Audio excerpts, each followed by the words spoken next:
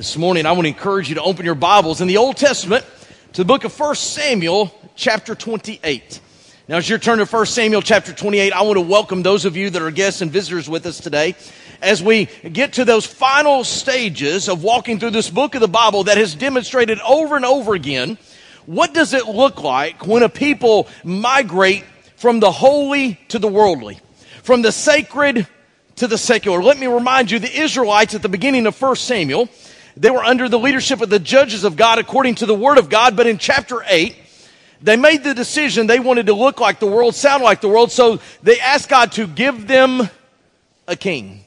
As we've seen the slow demise of the people, here in chapter 28, they're going to hit an all-new low. In fact, today in chapter 28, we're going to read one of the most interesting and most unusual stories in all of the Bible. In fact, before we even read it, let me remind you, this is one of those outlier stories. And what I mean by that is there are occasions in the scriptures where God does something, God allows something, God initiates something that he doesn't do anywhere else. In a moment, we're about to read the story of a woman who we refer to as the Witch of Endor, who on the request of Saul in disguise is going to summons Samuel, the priest of God who's recently deceased, to come up and to, quote, give a word. There's no other story like it anywhere in the Bible, yet it is a story that has made it all the way to our popular culture. I'm sure you're familiar with that famous mid-19th century story by Charles Dickens, where a man by the name of Scrooge is visited by three, quote, ghosts on Christmas Eve. You may remember that the first visitor was a business associate of his that had passed away some 7 years before. And he comes with a very stark message. He reminds him that he should not go the path that he has gone. He lays there heavy burden by the chains of the life of misery and misery that he lived. And he warned him not to follow suit. Today in 1 Samuel chapter 28, there will be one who has recently passed that's going to give a very eerily parallel warning. And so today I want you to join me in 1 Samuel 28 as we look at the story of the witch of Christmas past. Beginning in verse 1, it says, "And it came to pass in those days that the Philistines gathered their armies together for warfare to fight with Israel. And Achish said to David, Know thou surely that we will go out with me to battle, thou and thy men. And David said to Achish, Surely thou shalt know what the servant can do. And Achish said to David, Therefore will I make thee keeper of mine head forever. Now Samuel was dead, and all of Israel had lamented for him and buried him in Ramah, even in his own city. And Saul had put away those things those that had familiar spirits and the wizards out of the land. And the Philistines gathered themselves together. They came and they pitched in Shunem. And Saul gathered all of Israel together, and they pitched in Gilboa. And when Saul saw the hosts of the Philistines, he was afraid, and his heart greatly trembled." Verse 6, "When Saul inquired of the Lord answered him not, neither by dreams, nor by Urim, nor by the prophets. Then said Saul unto his servants, Seek me a woman that hath a familiar spirit, that I may go to her and inquire of her. And his servant said to him, Behold, there is a woman that hath a familiar spirit at Endor. And Saul disguised himself. He put on other raiment, and he went, and 2 men with him. They came to the woman by night, and he said, I pray thee, divine unto me by thy familiar spirit, and bring me him up, whom I shall name unto thee. The woman said unto him, Behold, thou knowest what Saul hath done. He has cut off those that have familiar spirits and the wizards out of the land. Wherefore then layest thou a snare for my life to cause me to die? Saul swore to her by the Lord, saying, As the Lord liveth, there shall no punishment happen to thee for this thing. Then said the woman, Whom shall I bring up unto thee? He said, Bring me up Samuel. And when the woman saw Samuel, she cried with a loud voice. The woman spoke to Saul, saying, Why hast thou deceived me? For thou art Saul. And the king said unto her, Be not afraid, for what sawest thou? And the woman said unto Saul, I saw gods ascending out of the earth. And he said unto her, What form is he? And she said, An old man cometh up. He is covered with a mantle. And Saul perceived that it was Samuel. He stooped his face to the ground, and he bowed himself. And Samuel said to Saul, Why hast thou disquieted me to bring me up? And Saul answered, I am sore distressed. For the Philistines make war against me, and God is departed from me. He answers me no more, neither by the prophets nor by dreams. Therefore I've called thee, that thou mayest make known unto me what I shall do. Then said Samuel, Wherefore then dost thou ask of me, seeing the Lord is departed from thee, and is become thine enemy? The Lord hath done to him as he spoke by me. For the Lord hath rent the kingdom out of thine hand, and has given it to thy neighbor, even unto David. Because thou obeyest not the voice of the Lord, nor executest his fierce wrath upon Amalek. Wherefore hath the Lord done this thing unto thee this day? Moreover, the Lord will also deliver Israel with thee into the hand of the Philistines. Tomorrow shalt thou and thy sons be with me. The Lord also shall deliver the host of Israel into the hand of the Philistines. Again, it's a very unique story. Here is this king of Israel summoning one who speaks supposedly to the dead to bring a priest, a prophet of old Samuel, to give guidance to the battle. Today, I want us to see that this is not just the story of 1 Samuel 28. This is actually the story of the culture that was on planet Earth when Jesus Christ came and what we know as Christmas. And we're also going to see that it's not just relegated to history, that you and I are walking a very eerie path today that looks a whole lot like Saul. And I know what you're thinking. You're thinking, I would never do what Saul did. You may be surprised to find out how often we actually do. So let's talk about Saul and then Israel at the time of what we know as Christmas and you and I today. I want to walk through somewhat of a metric, so to speak.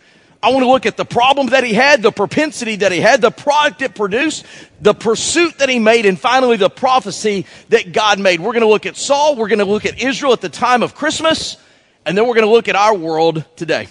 What was Saul's problem? Look in verse 6. He said, the Lord will not speak to me. There's no dream. There's no prophet. There's no Urim. Now, for those of you who see that word go, I'm not quite sure what that is. The priest in Old Testament days would wear what we call an ephod. It had a breastplate of the stones representing the tribes of Israel.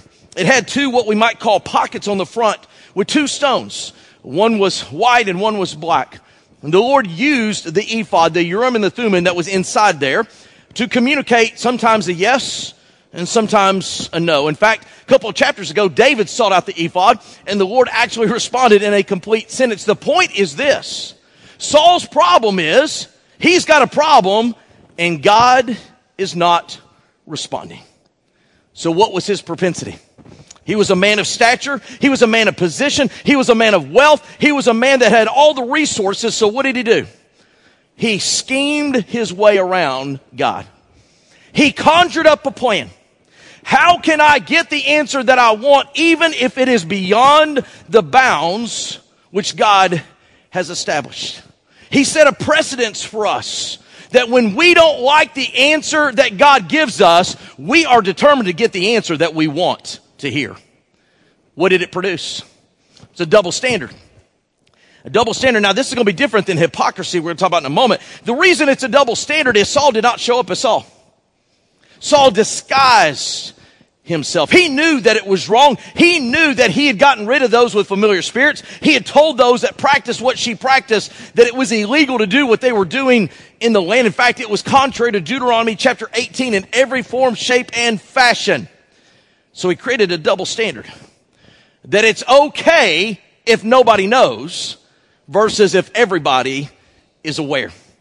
He hid his identity. They were in an undisclosed location at an undisclosed time. And as long as it did not go on the record, then he, in his mind, could get away with getting the information that God was not going to give him. So what did he pursue? Here's the fancy word, necromancy. He actually sought out somebody who claimed to commune with the dead. Now, this opens up a really interesting theological conversation that I'm just going to address briefly. Do you find it interesting how shocked this woman is when Samuel shows up? It's almost as if she'd been making a living making people think she was doing this. But when Samuel really did show up, I mean, she was like, I'm not doing this. You realize, I mentioned Deuteronomy 18 and a host of other passages, There's a lot of areas in the Bible that you might be able to say, well, that's negotiable or that's a gray area. This isn't one of them. The Lord makes it very clear. You don't commune with witches. You don't commune with warlocks. You don't commune with familiar spirits. And you don't try to talk to the dead. He got so low in his life that he was willing to disguise himself and overtly break the commandment of God to get the answer that he wanted to hear. So what was the prophecy? Verse 18, Samuel makes it very clear. By this time tomorrow, you and your children will die. The Philistines will take Israel into captivity. When you read the rest of the story, you find out the prophecy came true. That he and his son Jonathan both had the same fate at the same place, roughly the same time. He experienced death simply because he could not get contentment or satisfaction with the silence of God. I mentioned that chapter 28 is kind of an outlier, so to speak, meaning there's no other story like it anywhere in the Bible. But one of the things that we discover as we read more of the Bible is that Saul's story is repeated numerous times, just in little different ways. Let's go to the days of what we call Christmas. Let's go to that time, that culture that missed the Messiah being born in Bethlehem. Let's go to that day where the angels declared to the shepherds and not those that were the movers and the shakers. Let's go to that day when Jesus at 12 years of age stood and he confounded those of great wisdom and knowledge, and yet they still would not entertain that this could be the Christ child, the Messiah. You know, the Israelites of the Christmas day, you know they had the same problem as Saul. They wanted answers that God hadn't given. Now I want you to think about this. It had been 430 years since what we know as Scripture had been given to the Israelites. Now let's parallel this to Saul just a moment. He's upset. He's like, the prophets aren't talking to me. He said the dreams aren't coming to me. I want you to think about the Israelites for a moment. Even in the days where they were about to go into captivity, even when Babylon and Nebuchadnezzar were knocking on the door of their lives, Isaiah was speaking. Jeremiah was speaking. Amos was speaking. Hosea was speaking. The priests were speaking. The prophets were speaking. They were just ignoring the warning. For 430 years, God said, the next time I speak, it will be in flesh in Bethlehem. So what was their propensity? Ready for this? Legalism. See, when you're not satisfied with what God has given you, what you do is you create a system to make what God has given you say what you want it to say. Now, we have what we know in the book of Exodus as the 10 Commandments. Do you realize that these Pharisees, these Sadducees, these religious leaders of Jesus' day concocted an additional 613 laws and or rules to somehow complement the 10 Commandments? Now, I was not a math major in college, but that averages out to about 60 new rules for every rule that God gave. You say, why is that important? Because that's what legalism does. Legalism finds a way, like Saul did to scheme, legalism finds a way to break the law without being convicted by the law. Let me take just one simple example that I know every one of us can relate to. The Bible says, do not bear false witness. It's one of the commandments. We are not to misrepresent truth or to overtly lie and the such. But one of the things these religious leaders had done so well in Jesus' day is they had found ways to get other people to misrepresent truth for them, so they were not the guilty parties, even though they got the benefit of the information that had been miscommunicated. See, legalism is basically taking what is written on the books and getting around it with creative verbiage and outcomes. What was the product? Hypocrisy. See, this is the difference between the Jewish people of the Christmas season and Saul. At least Saul, listen to me, at least Saul had the common decency to change his outfit. The Pharisees showed up in all of their self-righteous regalia and basically said, we did exactly what you did, we just got away with it. I want to give you my definition of a Pharisee. I know we talk about them negatively a lot in contexts like this. Here's my definition of a Pharisee. A Pharisee is somebody who's done the exact same thing you did. They just have enough money and resources to get away with it. That is what hypocrisy is. That because they've split hairs on all the commandments so many different ways, they found a way to do the exact same thing they're pointing the finger at you for doing, but they feel a clear conscience because they did not directly involve themselves. So what's the pursuit? Religion. Now I'm going to make a statement today that is statistically verifiable. More people have blown open the doors of hell through religion, through atheism. More people on planet Earth are lost and headed to hell in religious expression than those that would say, I believe nothing. In fact, you can quote me on this, religion kills. And it does. But think about what they did in Jesus' day. Think about those ones who missed his birth in Bethlehem, who couldn't understand him in the temple, who had the audacity to say, we'd rather have Barabbas than Jesus. What is religion? Religion is a man-made system of, quote, checking off boxes so that we feel as if we are good with God, not based on his standards, but based on our interpretation of his standards. And one of the things that I've discovered about religion is those who create it make it very accessible for them to be able to pass their own test. That's exactly what they did when what we know is Christmas, when Jesus came in flesh.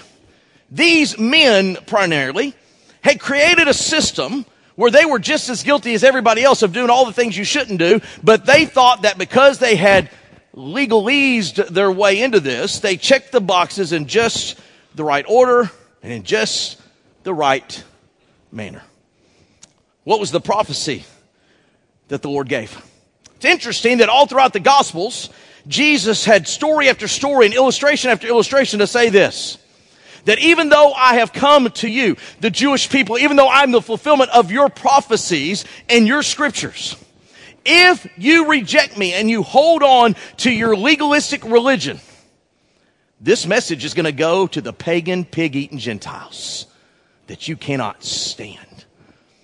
I find it interesting that in 1 Samuel, we see this migration from the sacred to the secular, and it goes sideways in chapter 8. Do you know in the book of Acts, there's almost the same number of chapters, and it goes sideways in chapter 10. I mean, think about Pentecost. It's the Jews from every nation hearing the message of Jesus. By the time you get to chapter 10, it's gone to the Gentiles, and the Jews are doing everything they can to silence the message. 2,000 years later, you and I are the beneficiaries of this prophecy. That we heard the gospel story. We heard the name of Jesus. The fact that we have the scriptures in the tongue of which we speak and the tongue in which we read. Interesting that Saul, particularly in chapter 28, gets such a bad reputation for the things of which he did with this woman in this night. But the Israelites, at what we know as the Christmas season, were really guilty of doing the exact same thing. Frustrated with the silence of God, they create their own system that produces a product that makes them feel good about themselves. Unfortunately, the Lord says, your standard is not mine. This is where it gets personal. Surely, this isn't our story. I mean, after all, and I'm not going to go do an inspection of your respective homes, surely you don't have Ouija boards and crystal balls and witches on speed dial. I'm sure you don't. And I know you're thinking, it's Christmas. I mean, we've got all the decor and all the songs. This story is the last story that would represent us. Let's be careful for a moment. You know that you and I today have the exact same problem that Saul had. Look in verse 6. He's frustrated. He said, I want dreams. I want prophets. I want something overt. How many times have you known, seen, or even experienced people who get caught up soliciting people who claim to be modern day prophets to give them information the Bible does not contain? You do realize One of the most frustrating things about today, even as a believer in Jesus Christ, is that he has not added or taken away from his word in about 2,000 years. In other words, we're in the same boat Saul was. God was silent in chapter 28. God was silent to the Israelites for 430 years. And here you and I are for 2,000 years. He hasn't added and he hasn't taken away. So what's our propensity? What do we tend to do? Much like Saul, just on a different avenue. We tend to embrace liberty or license. Let me share with you how this works. See, over 2,000 years of history, you and I have experienced some incredible things, just as a society and as a culture. We've experienced the Renaissance, the Enlightenment, the smartphone. I mean, we got a lot of stuff going for us. There's a lot of things that we have access to, we have exposure to, that is so dramatically different than 2,000 years ago. And here is our propensity. Because we have institutions that didn't exist then, and because we have opportunities that exist that did not exist then, we want to do the same thing Saul did. We want to scheme our way around and say, well, the Bible doesn't specifically speak to this, therefore, I'm going to just conjecture that this is okay for me. Now, I'm going to use some pretty overt examples. You do know that you can read Genesis to Revelation start to finish, and you will not find the phrase or the term Internal Revenue Service. It's not there. How many times do we scheme and go, well, the Bible doesn't mention them. I guess I don't have to respond to them. Let me get a little more serious. You know, the Bible speaks that it is contrary to the will and the way of God to present ourselves outwardly differently than the way that God birthed us. But you and I live in a world today that say, you know what? If you're not happy with the way that God birthed you, if you're not pleased with the shape and the faculties that he gave you, just change it. Just change it. We've got procedures, we've got medicine. The Bible doesn't speak to it specifically. You know what? You're right. You're absolutely right. It doesn't mention the Internal Revenue Service, and it doesn't mention surgical procedures to change your gender from birth. But I got news for you. There are a whole lot of passages in there that allude to it and speak of it and say, woe unto them that practice it. But that's our liberty. That's our license. We say, well, the Bible doesn't talk about how to handle social media, so I'll just make up my rules any way I want to. Jesus didn't speak about social media, so I guess I can do whatever I want. You see how that works out? What's the product? Worldliness. Worldliness. We make up so many rules of liberty and license that so far exceed what the Scripture has given. We basically have manufactured and concocted our own personal, pleasing to us faith that makes us have a clear conscience without any reference to how God has established things. It's worldliness is what we've done. That's why when you get to Revelation chapter 3, it talks about that church of Laodicea. It talks about they brag about the outward appearance. They brag about how wealthy they are. They brag about all the success they have. But the picture is that Jesus is standing outside the door saying, hey, I know you're having church, but I'm not inside. That's the picture that we have. So what's the pursuit? What do we do in light of this? It's called an agenda. Now, I know I've said this so many times that you're probably getting tired of me saying it, but there's an old adage in communication that when you're tired of saying it, they're finally getting it. So here we go. It is my gift of sarcasm coming out, and I apologize. Do not let the facts get in the way of your personal agenda. That is the world that we live in today. It doesn't matter what the data says. It doesn't matter what the facts say. It doesn't matter what the research says. Our personal agenda is, this is what I want. Jesus didn't specifically address it, so I've got the freedom to express it. That's the society. That's the culture. That's the world that you and I, unfortunately, find ourselves in today. Hey, here's the irony. We look at the story in 1 Samuel chapter 28, and we say, you know what? I would never, in the middle of the night, put on a disguise and seek information from the dead. But ironically, what do? We put on the cloak of worldliness. And we demand that God change what he has said for thousands of years to fit our own personal agenda so we can live with ourselves. We're really no different. So what's the prophecy that's involved? There's a phrase that's used all throughout your Bible.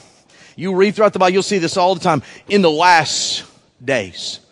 What's interesting is when you read the Bible and it talks about in the last days, there are these lists. You find them in the book of Romans. You find them in the book of Titus. There are all these lists that talk about all this bad behavior, erroneous behavior, contrary to God behavior. And I mean, it's a pretty seedy list if you read it all the way through. Here's the thing I want you to hear.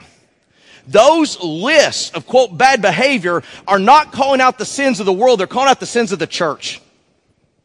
That the church, so unhappy with thus saith the Lord, that we go outside of Scripture, we create our own agendas to propagate our own feelings or whatever it may be, and the life is contrary. In fact, in 2 Thessalonians chapter 2, it says, there is a day coming when the Lord is going to return.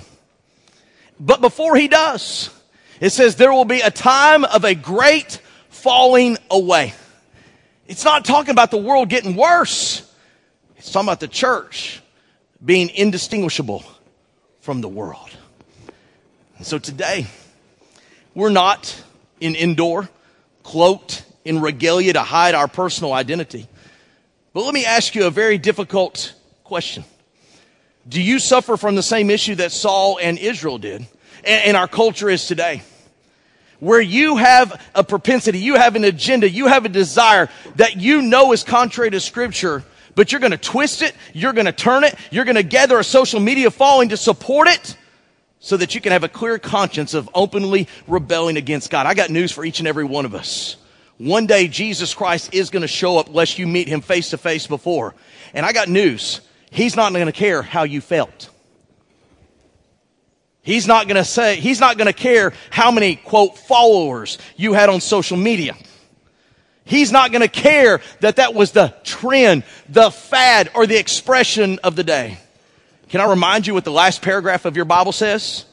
Do not add and do not subtract from the words of these prophecies. Saul was accountable to the Scriptures that had already been written, even though he wanted new information. Israel was subject to the Scriptures that had already been written, even though they wanted new information. And you and I today are subject to the same information, even if we want new information. The Bible says in Romans chapter 6, the wages of sin is death, but the gift of God is eternal life through Jesus Christ our Lord. The rules have not changed. We can flower it up, we can pretty it up, and we can social media it up. It's still sin, and it still leads to death. And no matter how you want to educate yourself or socialize yourself, Jesus Christ is still the only one who can solve it. Let's pray with our heads bowed, our eyes closed. Maybe you're that person today.